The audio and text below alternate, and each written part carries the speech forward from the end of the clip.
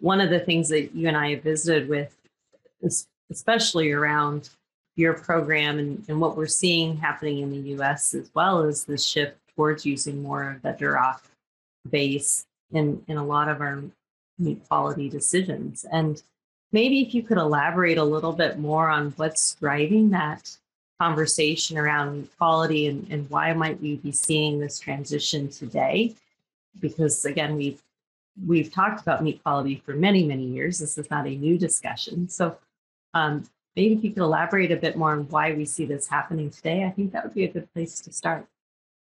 Sure. So when we look at it, our thinking is that from a historical perspective, we know there are consumers out there, and in some cases, we think about Japan, for instance, right, that are really demanding meat quality and meat quality in a specific way, right? Like their definition of meat quality, while we may measure it similarly, what they're actually looking for might be quite different, in the amount of marbling, et cetera, the color aspect.